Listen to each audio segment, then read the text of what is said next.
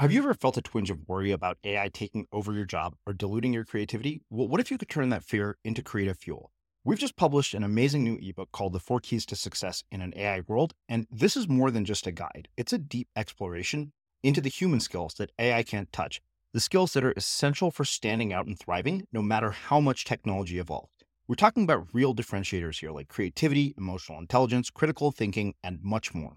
Inside, you'll find actionable insights and strategies to develop these skills, whether you're a creative person, a business person, or just simply someone who loves personal development.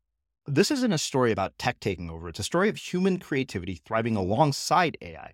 Picture this, AI as your creative co-pilot, not just as a tool, but a collaborator that enhances your unique human skills. The 4 Keys ebook will show you exactly how to do that and view AI in a new way that empowers you instead of overshadows you. Transform your creative potential today. Head over to unmistakablecreative.com/4keys. Use the number 4, KEYS. That's unmistakablecreative.com/4keys and download your free copy. When I had my son, I had 6 seizures in 1 week, about 5 weeks after he was born. And that was really a rock bottom for me because I thought, I can't live this way anymore. And a lot of this is being most of the health situation was being just sort of swept under the rug. It actually wasn't public. Very, very small group of people on the executive team knew about it, but even my highest direct reports didn't know about it. And it was something that was kind of behind this curtain, right? And for me, it was as if I lived 2 different lives, right? And I was actually feeling like I was starting to live this lie, and I couldn't do it anymore. And I literally was starting to, fall. It felt like I was imploding, right? And they were telling me, you're putting your life on the line here. And now I have a newborn that I'm incapable of taking care of, and this huge impact in the world that I have been, making and out to make, I'm, at this rate going to be incapable of making if this continues. And, after that happened for me, it was such a wake-up call that, it was really about, well, how do I start to make conscious choices and decisions about who I am as a leader and what is success really about? I'm Srini Rao, and this is the Unmistakable Creative Podcast, where you get a window into the stories and insights of the most innovative and creative minds who've started movements, built thriving businesses, written best-selling books, and created insanely interesting art. For more, check out our 500-episode archive at unmistakablecreative.com.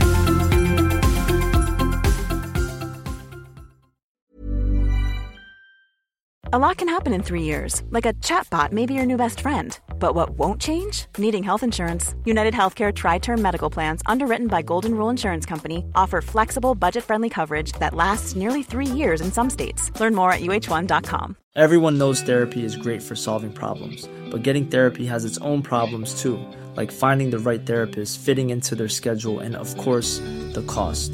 Well, BetterHelp can solve those problems. It's totally online and built around your schedule. It's surprisingly affordable too.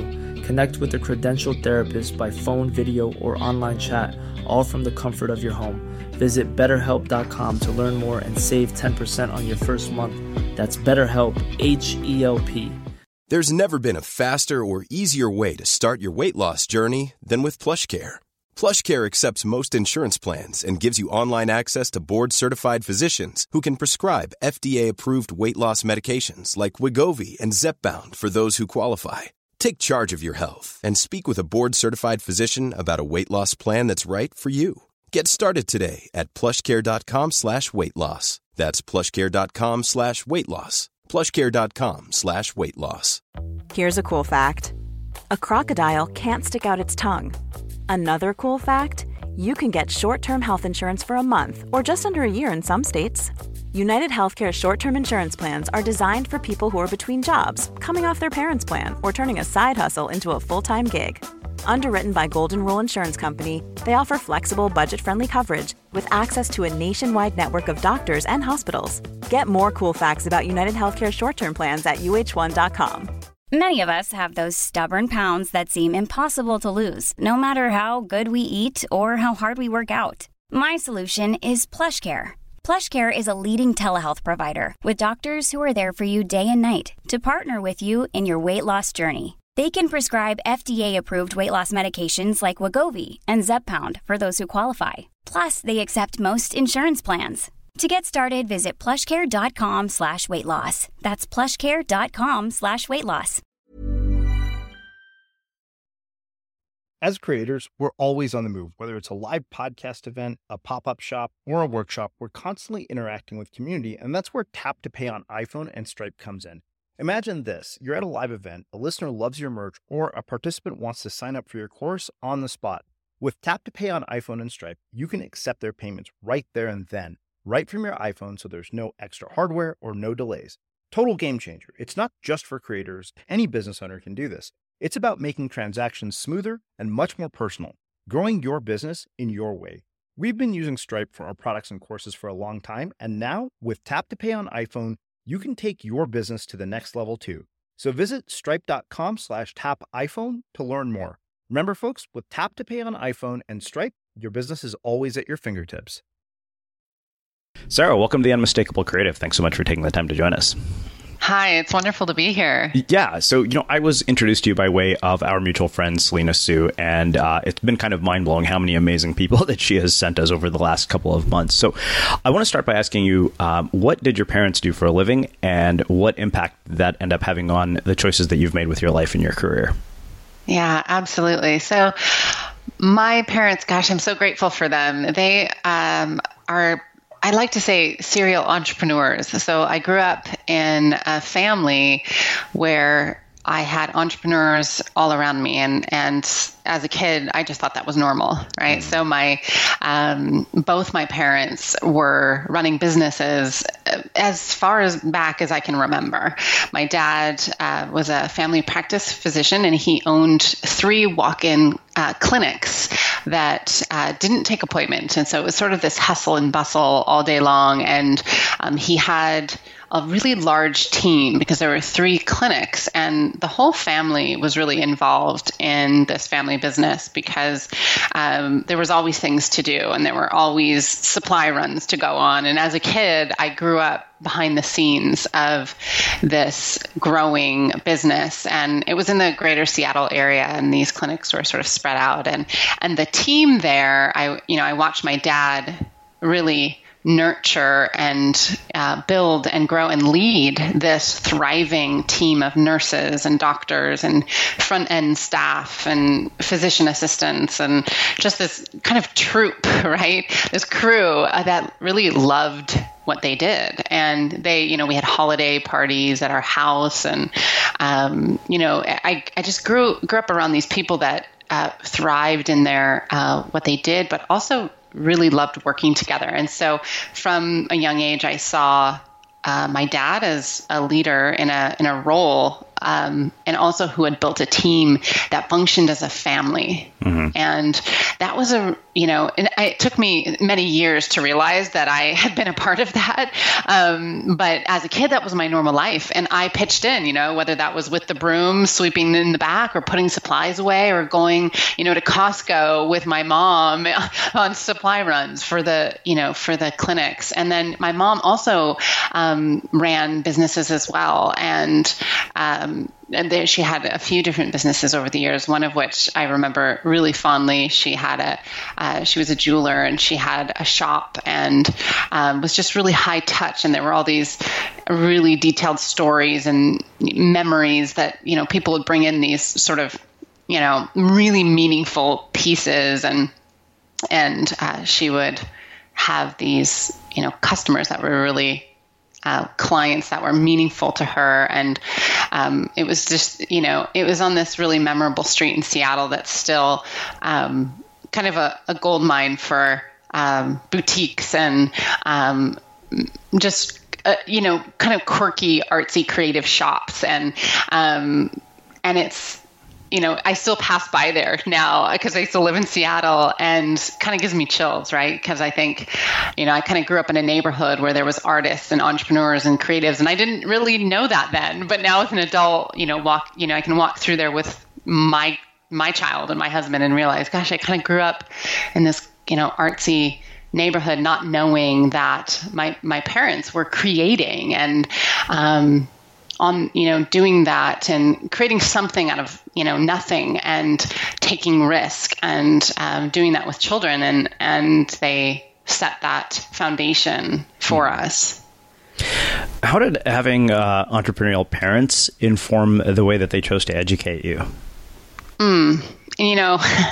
I often tell people stories about my family, and they sort of think, wow, that's really interesting. Or people who meet my family now still are often, there's sort of jokes about my family, because I think our education was often, we got to make the choices. My sister and I, they let us really guide the decisions. And I'll give you some specific examples where, we started in public school. You're just your average, city kids that went to the neighborhood public school. And then at a certain point, for example, my sister was struggling, and she was struggling in school. She was bored. She did not fit in the typical standard, sort of academic system. And she went away to visit a relative in this tiny town in Vermont. And for the summer, she just went away for a week to visit a relative. And she went on this trip almost every summer. She'd go visit some, cousins and an aunt. And this one aunt was a teacher in this school in this tiny town in Vermont. That's not even on most maps, right? In the United States maps. It's so small. And this little tiny town really has literally probably 5 surrounding towns all go to one school, and probably 30 kids per year graduate from it, right? It's that small. And she came back from her summer trip this one year, and she said to my parents, I want to move to Vermont and go to school and live with this aunt. And my parents literally sat us all down, and we sat in a circle. It's kind of what we do. We sit in a circle, we talk, and, we make decisions, and we communicate. And there's a very high level of trust amongst us. That was something that we, talked a lot about. And they asked us, well, why do you want to do this? Or they asked my sister initially, why do you want to do this? Why is this important to you? And she wanted to go, and she wanted to go alone. She wanted to go. And so my parents at first, of course, this is really, really hard for them. This was their oldest daughter, and, it was not an easy decision. And I was in about 6th grade at the time, and they asked me if I wanted to go, and I freaked out and said no, because I was right at that. I was on the cusp of middle school, where everything's just strange and bizarre, and you don't feel like you don't belong, you don't fit in, and I was just thinking my only stability was friends and anything that I knew, and I thought I just went into a place of fear, I don't know what that is, or I don't know where that is, and I don't want to leave home. And so I said initially no, but I was very close with my sister, and my sister ended up going, and they let her go for a year, and we went and we visited. And after about a year, it was so challenging for us as a family to be away from one another, even though we did really consistent visits, and my sister started to just absolutely thrive. Just thrive academically, but she was also an athlete, and she was just having the time of her life playing soccer and basketball, and she was in the musical. She was just doing things that she actually would never do in this city, and nor have the opportunity to do. And she was exploring, things in the arts and things that she just honestly would not have the opportunity to do in a big inner city public school. And in a tiny little town, right, everything changes. And so what happened is towards the end of that year, I at 11 years old, said to my parents, I want to move to Vermont. And just like that, we all upped and moved. Wow. And we all moved to Vermont, and we ended up falling in love with this tiny town in the middle of nowhere. And we lived there for 6 years, and I graduated high school there. Wow.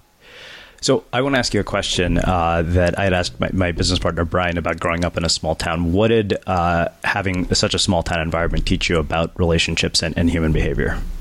Oh, my goodness. Well, the small town life, it has, I think most people will understand this who've grown up in a small town. Like there were the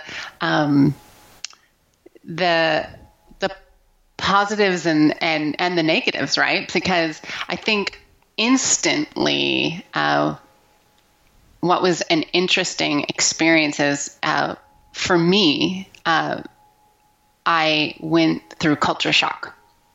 So I had grown up as and essentially this sort of inner city kid, and then immediately I was dropped into this tiny town, and everything from political views to ways people were living lifestyles, different economic status to diversity to, just you name it, I was exposed to it in a completely different way than I had been in the inner city, where all those things are also true in the city, but they're very different in a tiny town in the middle of Vermont. And it was like immediate education from both human behavior, but also my ability to adjust. My parents were seamless in their adjustment, but it was also an ability to learn how to build relationships quickly, how to establish trust, and how to learn to communicate, because we were the new people, and a lot of new people don't just plop down in the middle of these tiny towns, right? A lot of these towns, they've all grown up together and lived together for years upon years. Everybody knows everything about everyone. And so it was a huge opportunity for us to really build relationships. And it was, for me, that was incredible. And, it was a huge mind expansion. And it was like, for me as a kid, it was probably the absolute best thing that could have happened to us at that time. Wow. So you mentioned that you're a parent, if I heard you correctly. And yeah. I'm curious how having the parents that you did has informed the way that you've raised your kids. Oh my goodness. I could probably talk about an hour long or an all day long just on that topic. On the topic of trust, which I just started to mention, the two things my parents have done is, there's not even two, there's a million, but I'd say the top 2 to 3 things that they have established, and not just because they were entrepreneurs, but because also of their value system, is they really stressed that trust was everything. And in life, right? But it wasn't just us as a family, but it was in life that trust was fundamentally the most important thing in all relationships. So whether that was between a child and a parent, or siblings, or our community, or in business, right? Leading a team, or as we, enter a new community and we start to form new relationships with our neighbors. It didn't matter what the context was. It was learning to build and establish trust, and then maintaining that was our personal responsibility. And that it wasn't that once you have it, it's just there. It's actually your job to work on it and continue to maintain it. And that's the foundation for every relationship. And for me, being able to now do that with my son, Jackson, is, I remember the first few moments of, when he was probably, just a tiny, tiny baby, before, you're just in nonverbal stages, and you're seeing your infant already learning trust, right? And it's an incredible thing to then realize, okay, now it's up to me to start this conversation, right, as a parent, once we enter the verbal stages developmentally, and what has already been established in nonverbal stages is like really quite profound as a parent. But to know that I already had that, I was equipped with that. I was so grateful to my parents. And then, to build from there, my parents were the type of parents who had made decisions pretty much, they had their own stories, of course, right, based on their childhood and how they had been parented, and that they were going to do a lot of work around communication, and that they were going to raise and build our family based on really open and transparent communication. So it's very common that in our family, no matter the opportunity or the challenge or the conflict, that we sit down, and we kind of joke that we sit down in a circle and we talk about it, and it's not always a circle, right? But it's, it's like the living room or the dining room table, or, sometimes it's a phone call. But the bottom line is the communication is open. And if somebody is shutting down, we don't let that happen. Obviously, we let people process it, but we're committed to open dialogue, and as a means to get through anything. And we know we can get through anything. Doesn't matter how hard or challenging, even if we disagree and there's conflict, we will get through it. And through that communication, I've been able to, already, my child's only 6 years old, right? And yet there's already been so many, opportunities and challenges along the way where I've been able to, pass that on to him and take a stand for that and demonstrate it every day. I mean, frankly, just even my husband and I being able to, show that, and then notice when we're in, breaking down ourselves and recommitting to it, because, right, this is like a constant practice, right? And then I think the third thing I would say my parents did for me in that commitment to one another was always being a stand for what you believe in and a stand for possibility. And I had, in those same conversations where we all, got together and, whether it was an intervention or it was a conversation of possibility, they were visionary in their thinking, and they gave us that choice, whether it was about our education or what we were going to do next. There are just countless memories of conversations where my mom and dad would say, okay, well, if time or money or education or anything just was not an issue, what would you do? Right? And like, there is no limits. Like, what would you do? What do you want to do?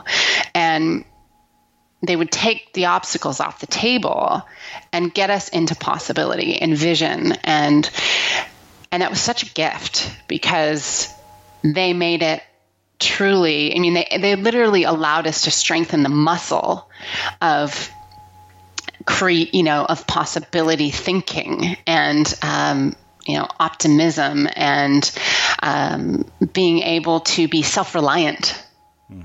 And before I even knew what that meant, right? And I think much later in life, I realized, wow, I have this ability to be self-reliant, and I kind of can literally reverse engineer that to, my environment and where that came from. And now I have that opportunity to do the same with my own child. Why do you think that this sense of sort of possibility-based thinking is not more prevalent in the way that we educate kids and we talk about what's possible? Because I can tell you that's not that is very different from the messaging that I got. Yeah, I know. And I hear this all the time. And, I talk with my clients all the time. And it's so interesting. I talk to parents all the time about this. And one of the things I find, and I'll even say, and I I work with tons of high performing leaders. And what's really interesting is I think there's so much messaging, both loud messaging and also subliminal messaging that's happening all over in our culture, in our society, in our world about people not being enough, right? And whether that be in how you perform or reaching certain metrics of success, how people define,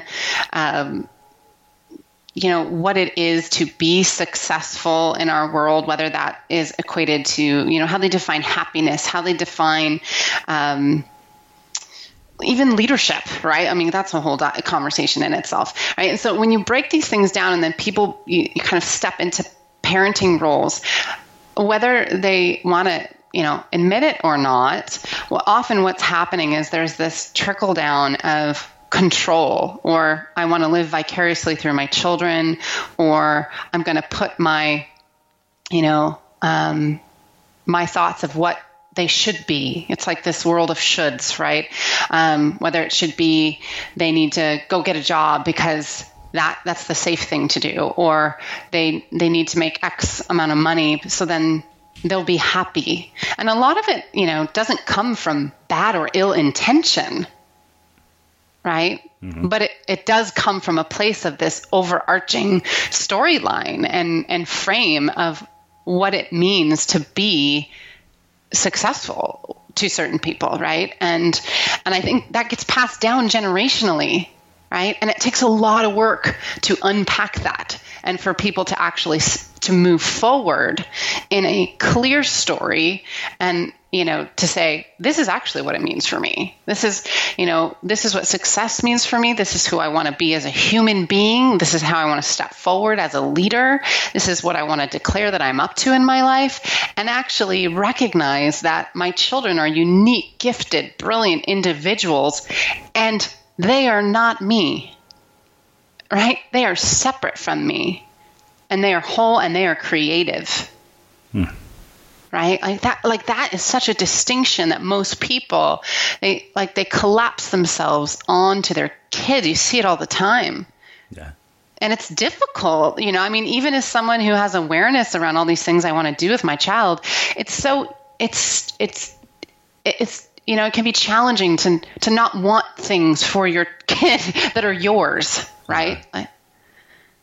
So it doesn't always come from the, ill intention or even a lack of awareness, but there's our society and our culture isn't doing us any favors, right? So it's actually up to us as individuals to claim the narrative. Mm-hmm. Small details are big surfaces. Tight corners are odd shapes. Flat, rounded, textured, or tall. Whatever your next project, there's a spray paint pattern that's just right. Because Rust-Oleum's new Custom Spray 5-in-1 gives you control with 5 different spray patterns. So you can tackle nooks, crannies, edges, and curves without worrying about drips, runs, uneven coverage, or anything else. Custom Spray 5-in-1. Only from Rust-Oleum. Hiring for your small business? If you're not looking for professionals on LinkedIn, you're looking in the wrong place. That's like looking for your car keys in a fish tank.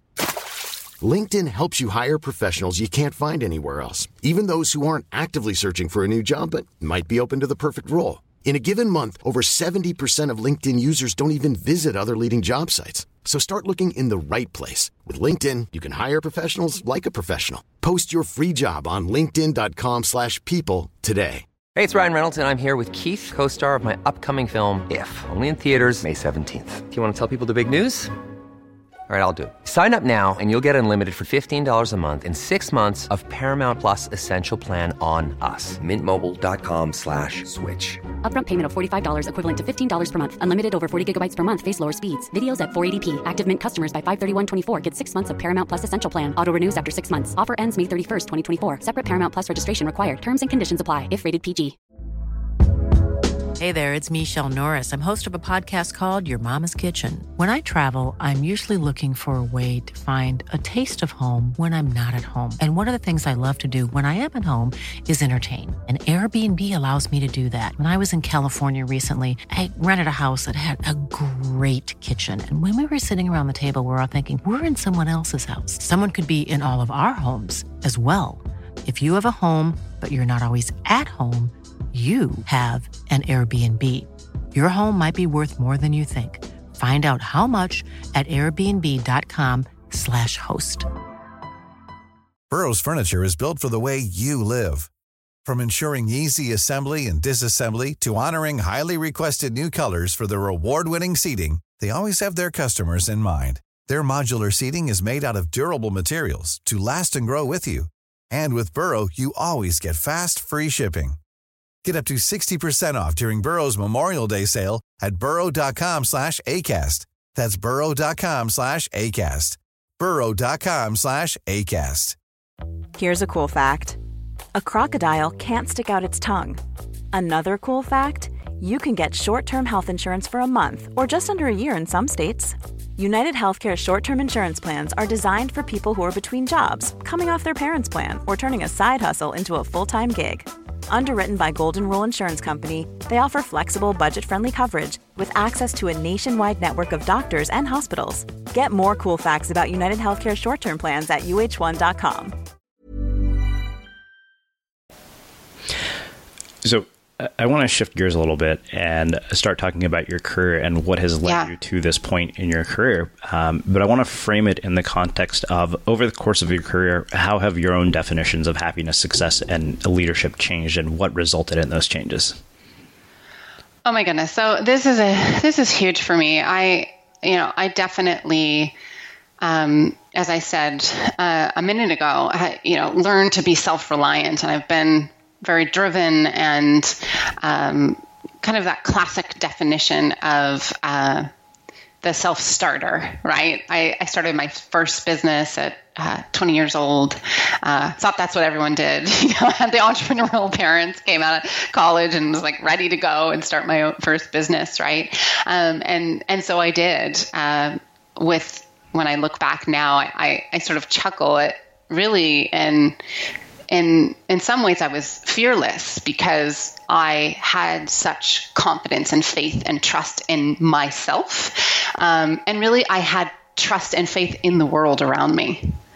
And it wasn't until actually I got into a corporate career that things changed for me, and I really started to redefine success and leadership in my career. And I would say I got recruited by Lululemon Athletica when they were quite young, and there were only probably about 40 people working there when I got recruited, and it was very early. They were predominantly a Canadian company, a couple stores in the US, and I got recruited to help expand into the US marketplace. And it was a huge opportunity, and I wasn't even sure that I was going to take it, frankly, because I was such a entrepreneur-minded person. I thought I'd be self-employed my whole life. And what ended up happening for me as I had this sort of meteoric rise inside the company once I joined. And it was fast, it was furious, it was exciting. I was very successful in all of the classic ways. I was sort of that corporate warrior on the airplanes and building huge businesses, developing hundreds and then thousands of people. I was running the majority of the US at one point. And what ended up happening for me is I started to suffer a health crisis. And I started to have grand mal seizure episodes. And I had, with a team of specialists, received a diagnosis of epilepsy. And for me, I had been an athlete. I'd had a really healthy life. I had studied alternative medicine and healing practices. So holistic health had always sort of been a part of who I was, but I never had any major health issues up until this point. And so all of a sudden here I was really, kind of at the pinnacle of my career at this point, and I was extremely visible. I had all the things you're supposed to have, right? I had bought my own house single-handedly, essentially. I had this big career. I was on a trajectory for, C-suite roles, essentially. I was extremely praised, recognized, reinforced for my results.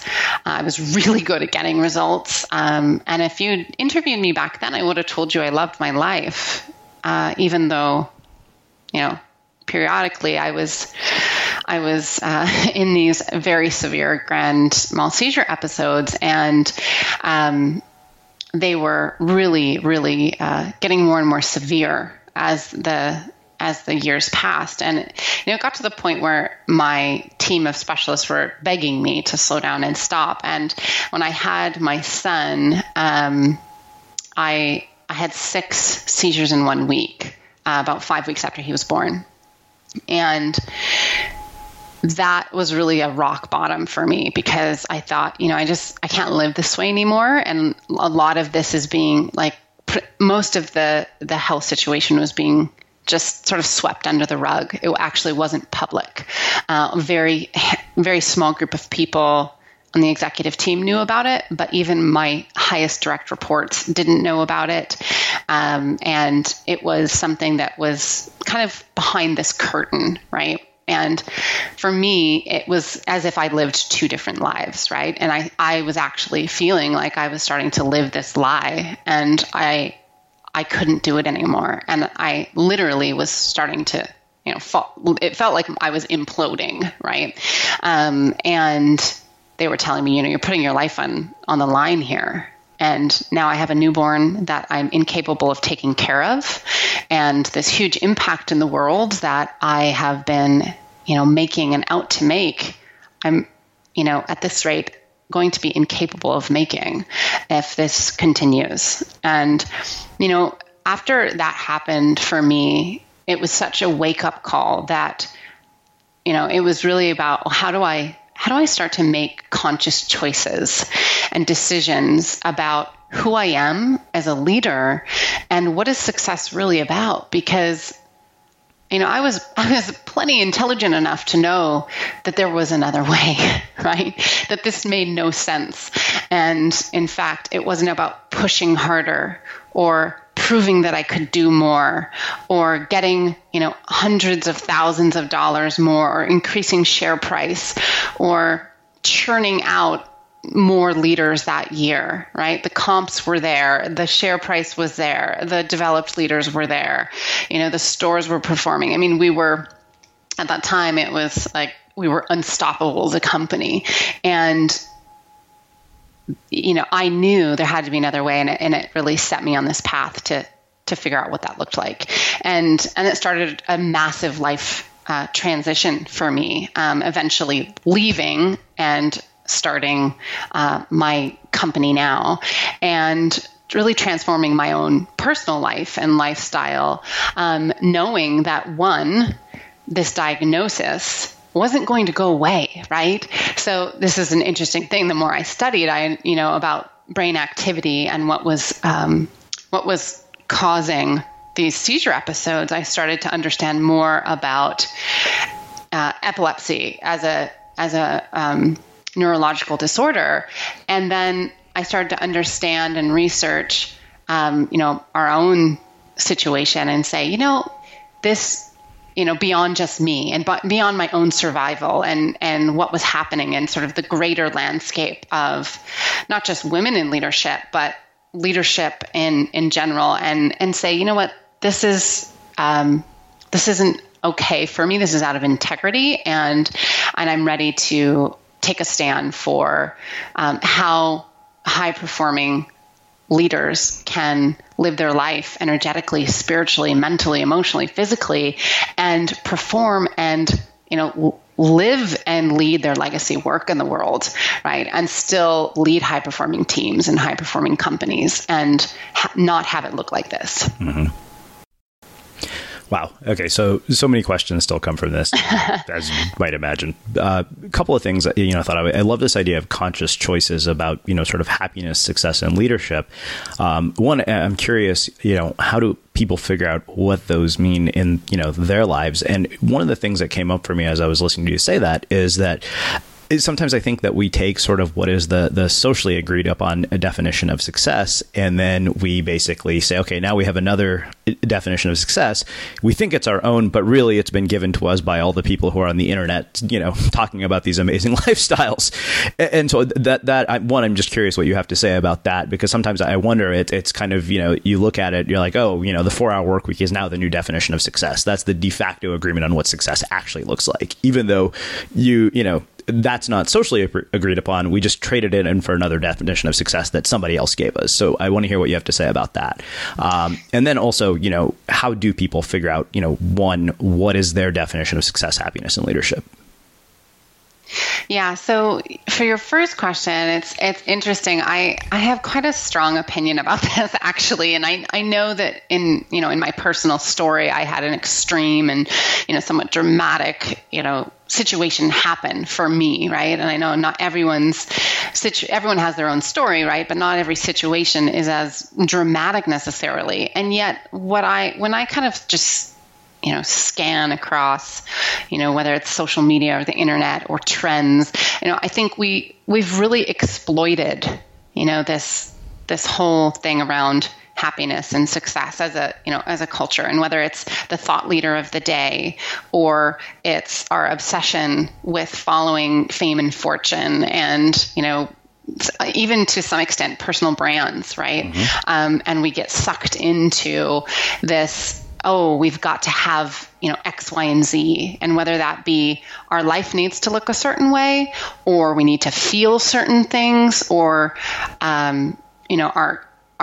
if our company doesn't operate like this, it looks so many different ways. But the messaging, again, like I was saying earlier in our chat here, it's not doing us any favors, right? And it gets exploited to this degree where it's so loud, and we're no longer speaking to what the individual human actually needs to better their lives fundamentally, right? Mm-hmm.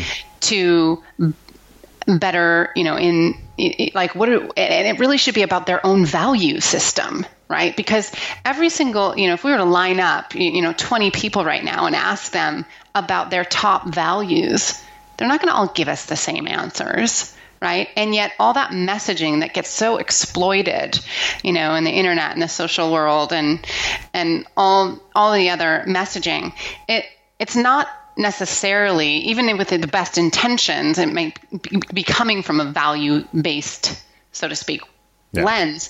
It may not be catered to the individual, right? So if we just look at it in a blanket way, and then we go, oh, I want that, or I think I need that, we're not filtering it to our own needs or our own strengths, right? Or there's no nuance in it. And when we do that, we're making, we're doing a huge disservice to ourselves and to others, because when we think about it, leadership is, leadership is fundamentally about service, right? So when you layer that on top of success and happiness and how to, fulfill yourself essentially, right? How to be fulfilled. It's a really interesting dialogue, because it's not about, just having what she has or he has. It's about, one, what do you need on a human, what are the basic human needs, and what do you as a human value? And then leadership fundamentally is about service.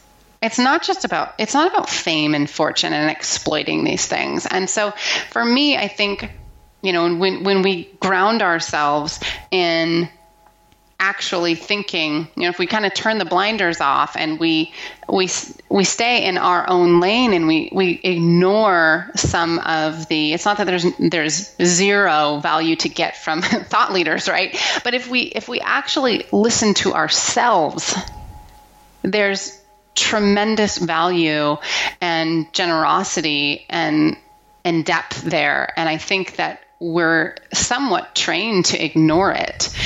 And in a lot of ways, we've turned off access to our own wealth of knowledge, right? Because we haven't been encouraged to actually ask ourselves, what do I need? Mm-hmm. What makes me happy? Yeah. Wow. Right. And we're looking to all these books and Amazon and social media to tell us, which is, if we just take a second and look at that, it's, how many books do we need to read to tell us? It's kind of ridiculous, right? Yeah. Well, considering I have 300-400 books on my bookshelf. As do I. Yeah. I'm sitting they're in front of me, right? Yeah. I want to do a deeper dive into one other thing that you said. You talked about, being a high performing sort of leader without having it to have this sort of frenetic pace that you had going on in your life, which clearly has some very, significant downsides. And I'm curious, what is it that enables that? What is it that enables high performance without the sort of frenetic, chaotic pace that basically seems to be, really woven into the zeitgeist of our culture? You watch a TV show like Billions and you're thinking, I need to be like that in order to make billions. That is your sort of right. default narrative, right? It's, okay, I want to have fuck you money. I need to act like this. Exactly. Exactly. So, yeah. Yeah. So, it's interesting. So in our world, we call this being indestructible. So in our world, meaning soul powered in our business, we call this being indestructible. So indestructible is not about, fame, fortune, having the fuck you money, or even coming from that, that hustle and grind. It's about being able to have a certain level of strength and effectiveness. It's about moving beyond resilience, not just being able to weather the storm, but being able to change the climate, which is a different type of resourcefulness. It's a different type of leadership. It's a different type of strength, right? And in order to do that, you don't just have to, be smart or wise, right? You have to be strong.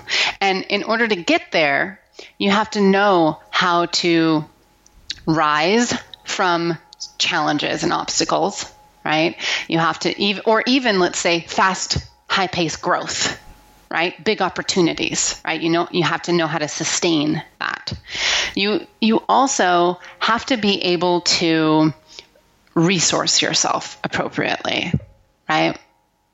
So knowing what resources you need to stay high-performing, whole, functioning at your best, right? And this could be people, this could be, money, financial backing. This could be relationships, right? So we've talked a lot about relationships already. What relationships do you need to be at your highest performing? Because, let's face it, none of us are doing this alone, right? No.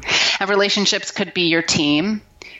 They could be your other outside support system, right? Because we also know that mindfulness, wellness, health, right? All of these other areas, spirituality, however you practice that, all these things combined are essential for you to be at your highest level of contribution, right?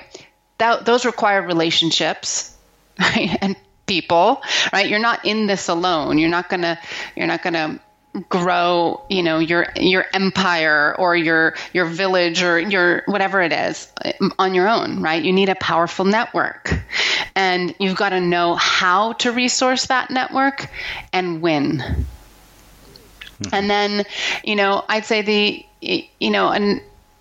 a big part of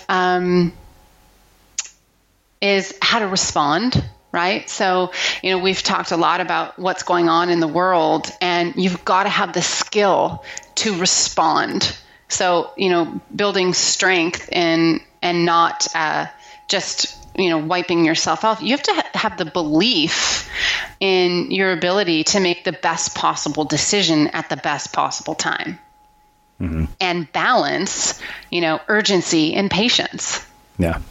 Right. And I'd say the last thing is really about being able to restore yourself. There's this whole messaging out there in the world right now about self-care. Uh-huh. Which, yes. Okay. On a fundamental basic level, we all know self-care is important, right? But going a step further, to me, high performance is different than just the self-care here and there that we need to remember or practice. It's about intentionally designing your life and your work so that you are in sync, you're in a practice, and you have whether it's you could be in a career, in a corporation, a nonprofit, or you could be running a company, a business as the founder CEO, and you have completely intentionally designed your life and your business so that you can really truly be at your highest contribution. Mm-hmm. And most people think, if I just go if I just go to the gym a couple days a week, or if I just go get that massage on Friday, that's good. I got my self-care check. That's not what I'm talking about. I'm talking about, where, yes, do those things, but design your life so that you can be at your highest performing mentally, emotionally, physically. And that requires time and thought and for you to really ask yourself some big questions about, what do I need to restore myself? And that, like for me, I know that I need thinking time, creative time, white space, so that I can do my best work, whether I'm delivering work, whether I'm writing, whether I need to write some curriculum, whether I need to go deliver a retreat, if I'm speaking, I need white space. I can't just up and go do those things and expect myself to be at my highest level. I actually need white space built in every week. So I have one last question about this. What are the tools that you've utilized in your life for navigating sort of the emotional ups and downs? I think I really appreciated you used the word learning how to respond, mm-hmm. which is very different to me than reacting, which is something yes. I think you learn from a meditation practice. Like I've kind of cultivated one that I've been following diligently, and I'm noticing a big difference in my ability to sort of like situations that once would have thrown me have not been throwing me in the same way they have before. Yeah, absolutely. Well, I'm glad you mentioned meditation. For me, meditation is huge. My ability to respond is certainly huge. I use this. Do you know who Jon Kabat-Zinn? I have heard of him, yes. Yeah, so I heard him speak. I went to a talk of his many years ago when I was really at the height. It was actually my husband. I have to credit my husband here. He literally almost dragged me kicking and screaming to this talk because it was at a time where it was right after I had been through a really, really intense seizure episode. And I was pretty down, and I had suffered during the episode, I had dislocated a shoulder, and it ended up taking a full year to heal. And so I had really chronic pain, and it was a tough year. And I was in this space of mentally wanting to kind of ignore all the things I knew I needed to do, like whether that was my yoga practice or the things that would help reduce stress, right? And my ability to restore, and what I was just sharing with you. And my husband was, trying to plant those seeds, like it's time to kind of get back on the wagon, And he took me to this talk that Jon Kabat-Zinn gave at the University of Washington, and it literally was a life changer for me. And one of the things at the time he had just come out with his book called Full Catastrophe Living, and he's one of the biggest mindfulness teachers and practitioners, and he's done tons of research out in the world. And with Harvard, but also the UMass School of Medicine. And he runs a program around reducing stress, not just for people who are like in chronic pain, but just high performing people. Anyone can use it. But he has a specific meditation practice around reducing stress and managing stress. And it's something that I've literally used every day since that talk. And that was probably around, I'm trying to think what year it was. I think it was about probably 2007 or 2008 that we went to that talk. So yeah, it definitely, for me, it's a huge one. And I'm a huge meditation practitioner and advocate in general, mindfulness advocate. I mean, I think you could be practicing mindfulness and doing the dishes. I don't think it has to look one way. I think it can look a lot of different ways. And for me, that's an essential part of my day. Wow. Well, this has been really amazing. I mean, you've packed it with a ton of really profound insights and stories. So I want to finish with my last question, which I know you've probably heard me ask. And this is how we finish all of our interviews at the Unmistakable Creative. What do you think it is that makes somebody or something unmistakable? You know, I think there are a few things, but I think it's actually someone's ability to rise. I think it's somebody's ability to rise when you have been brought to your knees, when you have faced challenge or opportunity. I think it's, having that courage and grit to come back and be better and stronger and wiser.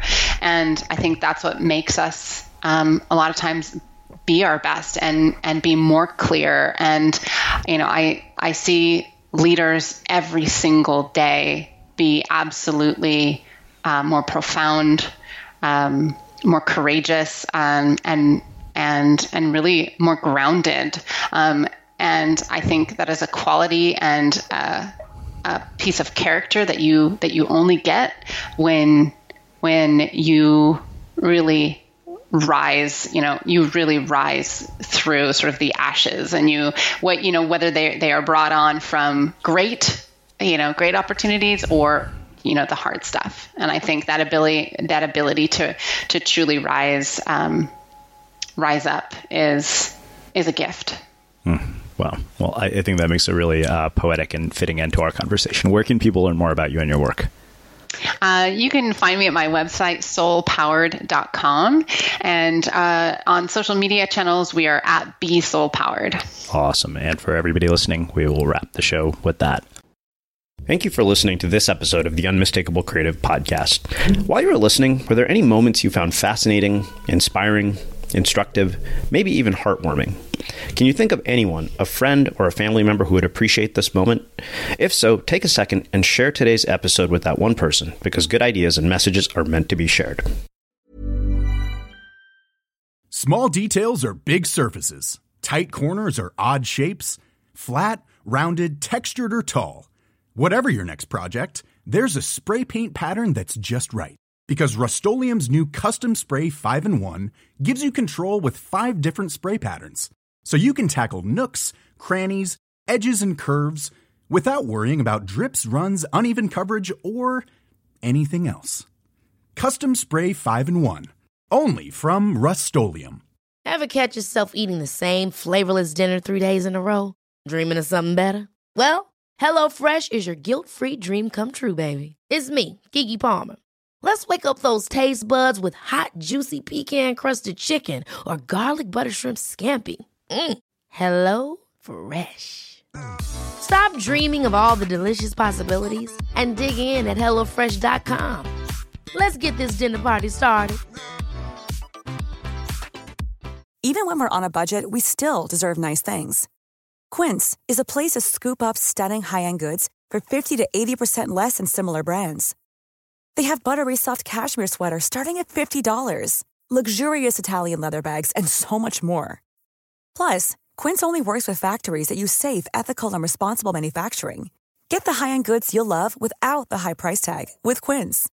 Go to quince.com/style for free shipping and 365-day returns. Mom deserves the best, and there's no better place to shop for Mother's Day than Whole Foods Market. They're your destination for unbeatable savings, from premium gifts to show-stopping flowers and irresistible desserts. Start by saving 33% with Prime on all body care and candles. Then get a 15-stem bunch of tulips for just $9.99 each with Prime. Round out Mom's menu with festive rosé, irresistible berry chantilly cake, and more special treats. Come celebrate Mother's Day at Whole Foods Market. Imagine the softest sheets you've ever felt. Now imagine them getting even softer over time. That's what you'll feel with Boll & Branch's organic cotton sheets. In a recent customer survey, 96% replied that Boll & Branch sheets get softer with every wash. Start getting your best night's sleep in these sheets that get softer and softer for years to come. Try their sheets with a 30-night guarantee. Plus, get 15% off your first order at bollandbranch.com. Code BUTTERY. Exclusions apply. See site for details. Have you ever felt a twinge of worry about AI taking over your job or diluting your creativity? Well, what if you could turn that fear into creative fuel? We've just published an amazing new ebook called The 4 Keys to Success in an AI World, and this is more than just a guide. It's a deep exploration into the human skills that AI can't touch, the skills that are essential for standing out and thriving, no matter how much technology evolves.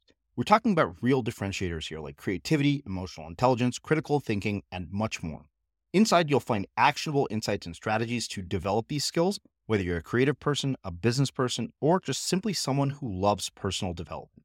This isn't a story about tech taking over. It's a story of human creativity thriving alongside AI. Picture this, AI as your creative co-pilot, not just as a tool, but a collaborator that enhances your unique human skills. The 4 Keys ebook will show you exactly how to do that and view AI in a new way that empowers you instead of overshadows you. Transform your creative potential today. Head over to unmistakablecreative.com/4keys. Use the number 4, KEYS. That's unmistakablecreative.com/4keys and download your free copy.